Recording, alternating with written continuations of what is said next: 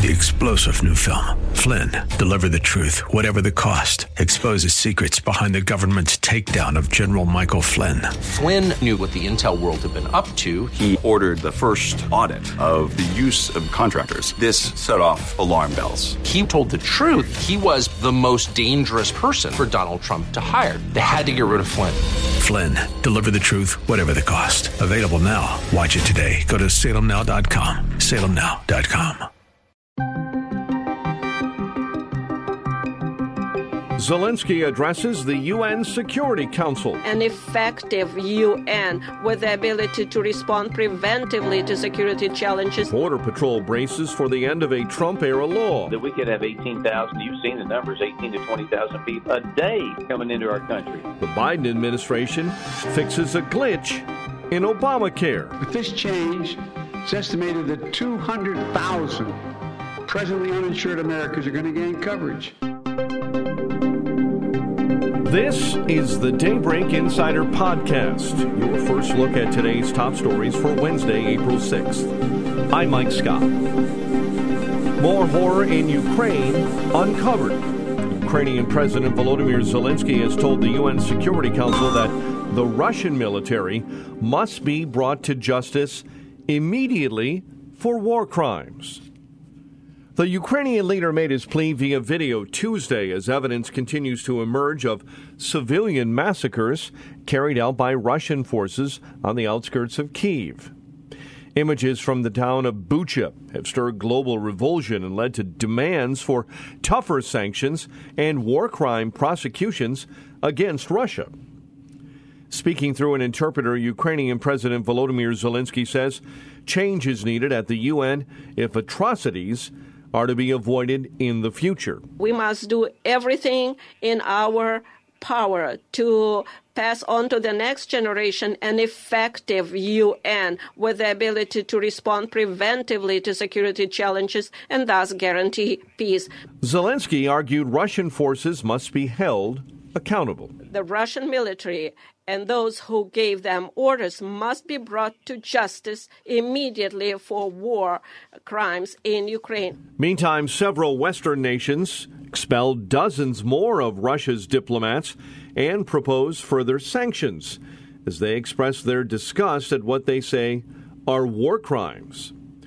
European Commission President Ursula von der Leyen proposes a ban on coal imports from Russia in what would be the first EU sanctions targeting that country's lucrative energy industry. We will impose an import ban on coal from Russia worth 4 billion euros per year. This will cut another important revenue source for Russia. Secretary of State Antony Blinken says the U.S. and others are collecting evidence of what he calls a deliberate Russian campaign of murder and torture in Ukraine. This reinforces our determination and the determination of countries around the world to make sure that one way or another, one day or another, there is accountability for those who committed these acts, for those who ordered them. Blinken went on to say that efforts are underway to document what happened in Bucha. We're working, as are others, to put the evidence together to support the efforts of the Ukrainian Prosecutor General, to support the efforts of the UN Human Rights Council's Commission of Inquiry that we helped establish, marshaling all of this, putting all of this together. Senator John Kennedy of Louisiana joined Fox News, and he pulled no punches about what he believes is a failure of the Biden administration to stand with Ukraine. I don't want America to be the world's policeman, but I don't want Russia and China to be either. And I just don't get the feeling that the Biden administration is truly committed to Ukraine winning this war and to the defeat of Russia. Kennedy argued that there is a lot more he believes that the Biden administration should be doing. We need to do more.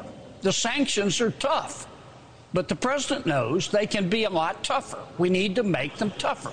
Number two, we need to give Zelensky the weapons that he needs. I'm not talking about American tanks or planes or troops, but I'm talking about the anti-aircraft, the anti-ship, ship the surface-to-air missiles, the tanks, the planes that our European allies have offered to provide, but President Biden has said no. Kennedy went on to say that the Biden administration refuses to let American gas and oil help out our European allies decouple from their dependency on Russian energy. We're not going to win this war unless we cut off Putin's cash flow.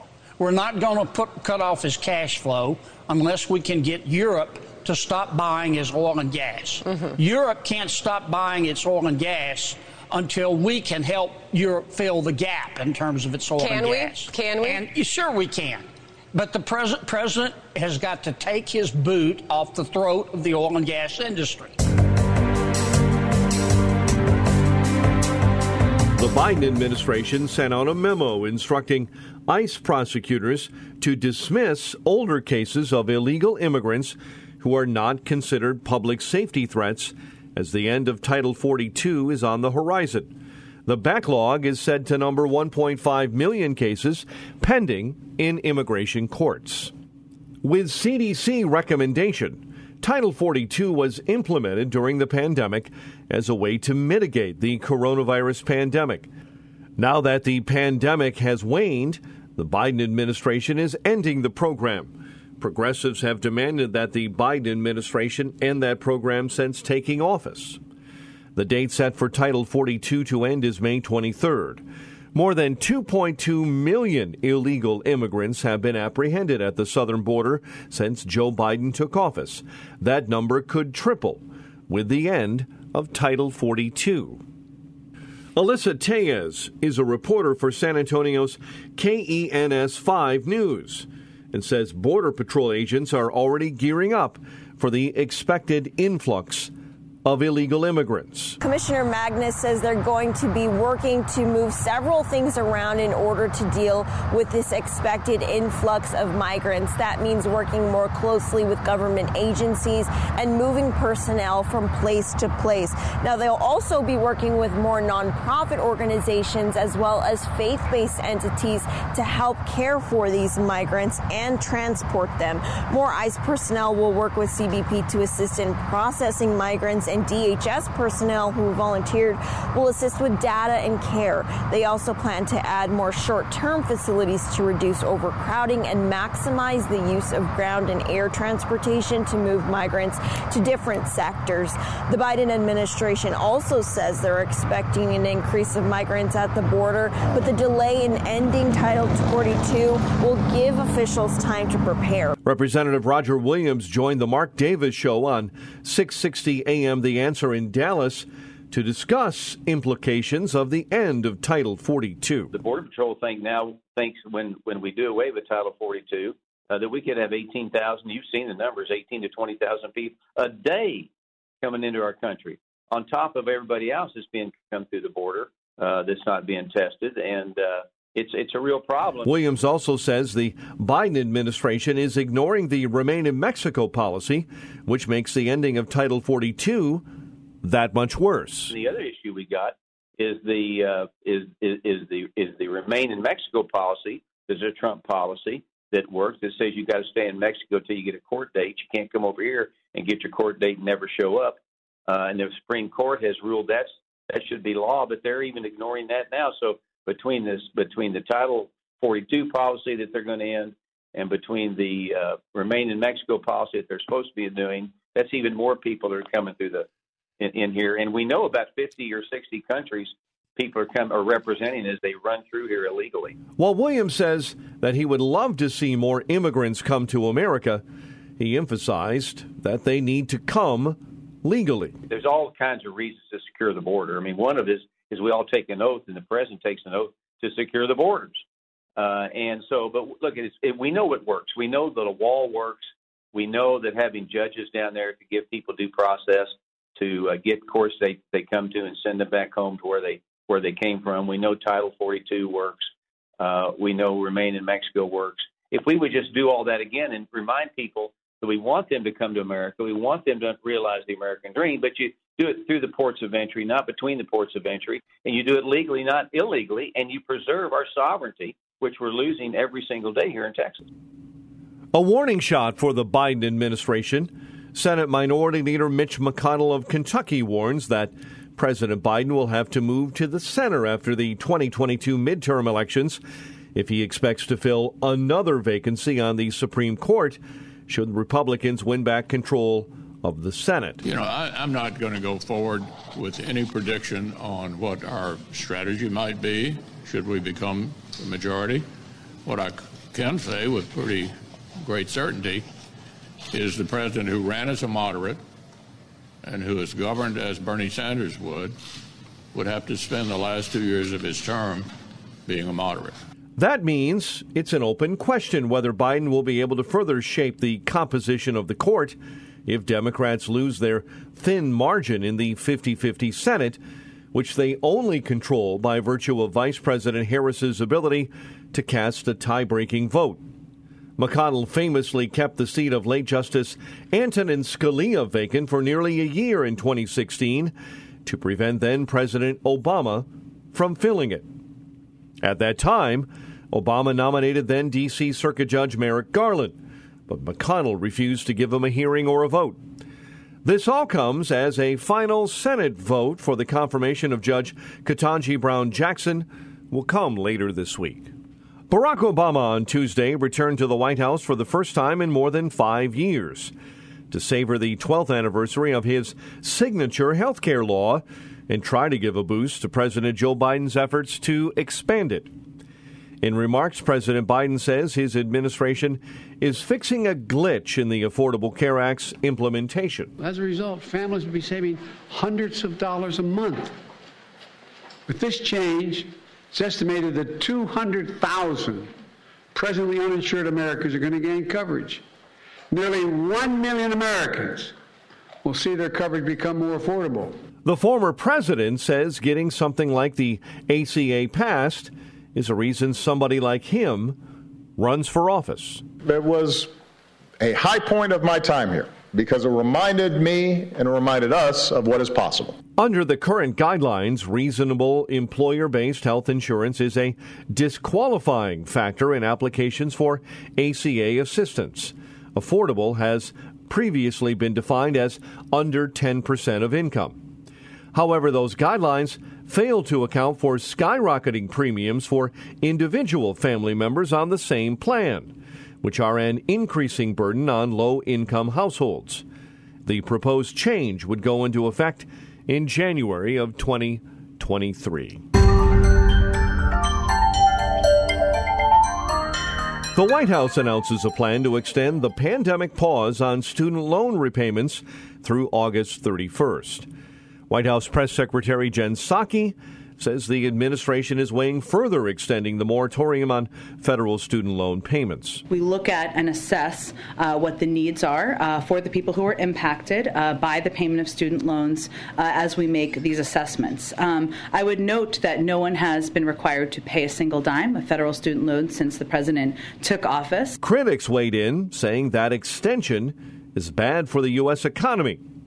Isabel Morales, a policy communications specialist for the Americans for Tax Reform, joined the Hill's Rising to discuss student loan debt repayment moratoriums. The Biden administration should not extend this moratorium beyond May 1st, and that's because this policy has costed taxpayers $100 billion so far and continues to cost them an additional $4 to $5 billion each month that is still in place. Morales also says that extending the moratorium will already compound high inflation. First of all, it's unbelievable that the president alone can spend this amount of taxpayer money without further congressional approval, which really just reads as executive overreach.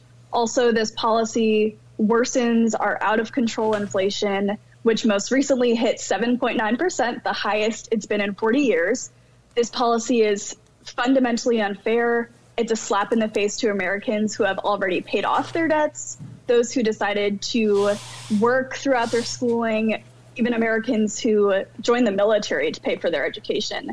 To make matters worse, the moratorium primarily benefits higher-income Americans at the expense of low- and middle-income taxpayers. So at this point, especially with Democrats starting to signal that they're ready to move on from strict COVID policy, there's absolutely no reason to keep this moratorium in place.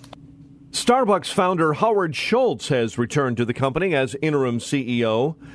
Daybreak Insider's Jeremy House has details on the coffee giant returning to the old hand to try and stabilize the company. Among his first actions was suspending Starbucks' $20 million share buyback program to invest more profits in employees and stores. The pivot in strategy comes just 3 weeks after Starbucks announced that Schultz would be taking over the company's top role until it finds a permanent CEO.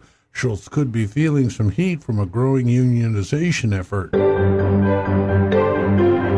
Tiger Woods says he's planning to play in the Masters. Daybreak Insider's Mike Hempen has that late-breaking story. Woods made the announcement Tuesday morning, saying as of now he intends to play in the tournament, which begins Thursday. It was a little more than a year ago when Woods nearly lost his leg in a car crash. Woods plans to play 9 more practice holes on Wednesday before making a final decision. And he thinks if he plays, he can win the tournament. Woods has won the Masters 5 times. He says the biggest challenge will be walking the 72 holes over a 4-day period, but he thinks he'll be up to it. I'm Mike Hempen. And finally, the International Space Station is set to welcome on board 4 new colleagues from Houston-based startup Axiom Space, the first all-private astronaut team ever flown to the orbiting outpost. Axiom CEO Michael Suffredini says this is an historic moment. You know, Axiom Space was really formed to make space more accessible to everyone. And this really does represent the first step where a bunch of individuals who want to do something meaningful in low Earth orbit that aren't members of a government are able to take this opportunity. Suffredini goes on to say that this flight will be the first step of Axiom Space launching a whole new avenue of commercial space flight. It's really a precursor mission to a space station, a fully commercial space station that we are developing, the first module of which will launch in late 2024. Mission Commander Michael Lopez Alegria says that after his long career as a NASA astronaut, he's excited to help in opening up space travel to more people. This is opening a new era in human spaceflight.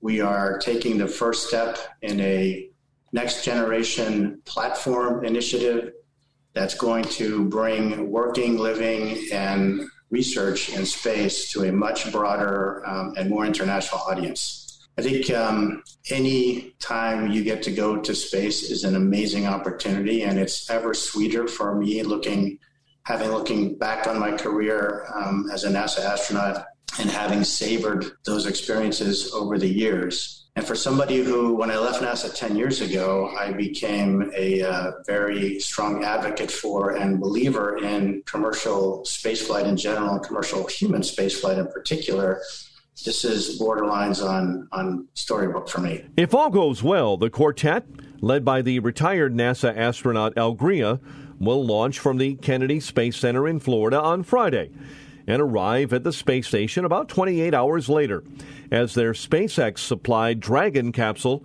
docks at the ISS some 250 miles above Earth.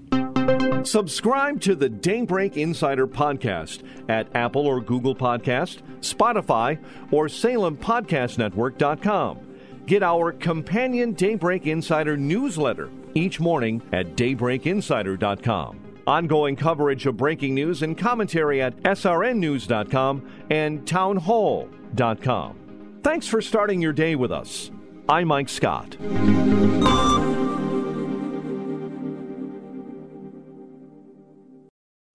3-star General Michael J. Flynn, head of the Pentagon Intelligence Agency, knew all the government's dirty secrets. He was one of the most respected generals in the military. Flynn knew what the intel world had been up to. He understood its funding. He ordered the first audit of the use of contractors. This set off alarm bells.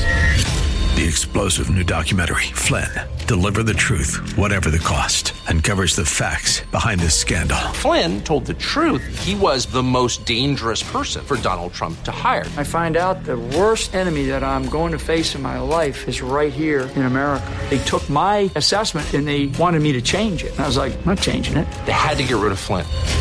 With in-depth interviews, archival footage, and never-before-seen personal records of the man behind the headlines. I just felt like I was drowning. Flynn, deliver the truth, whatever the cost. Available now. Watch it today. Go to salemnow.com. salemnow.com.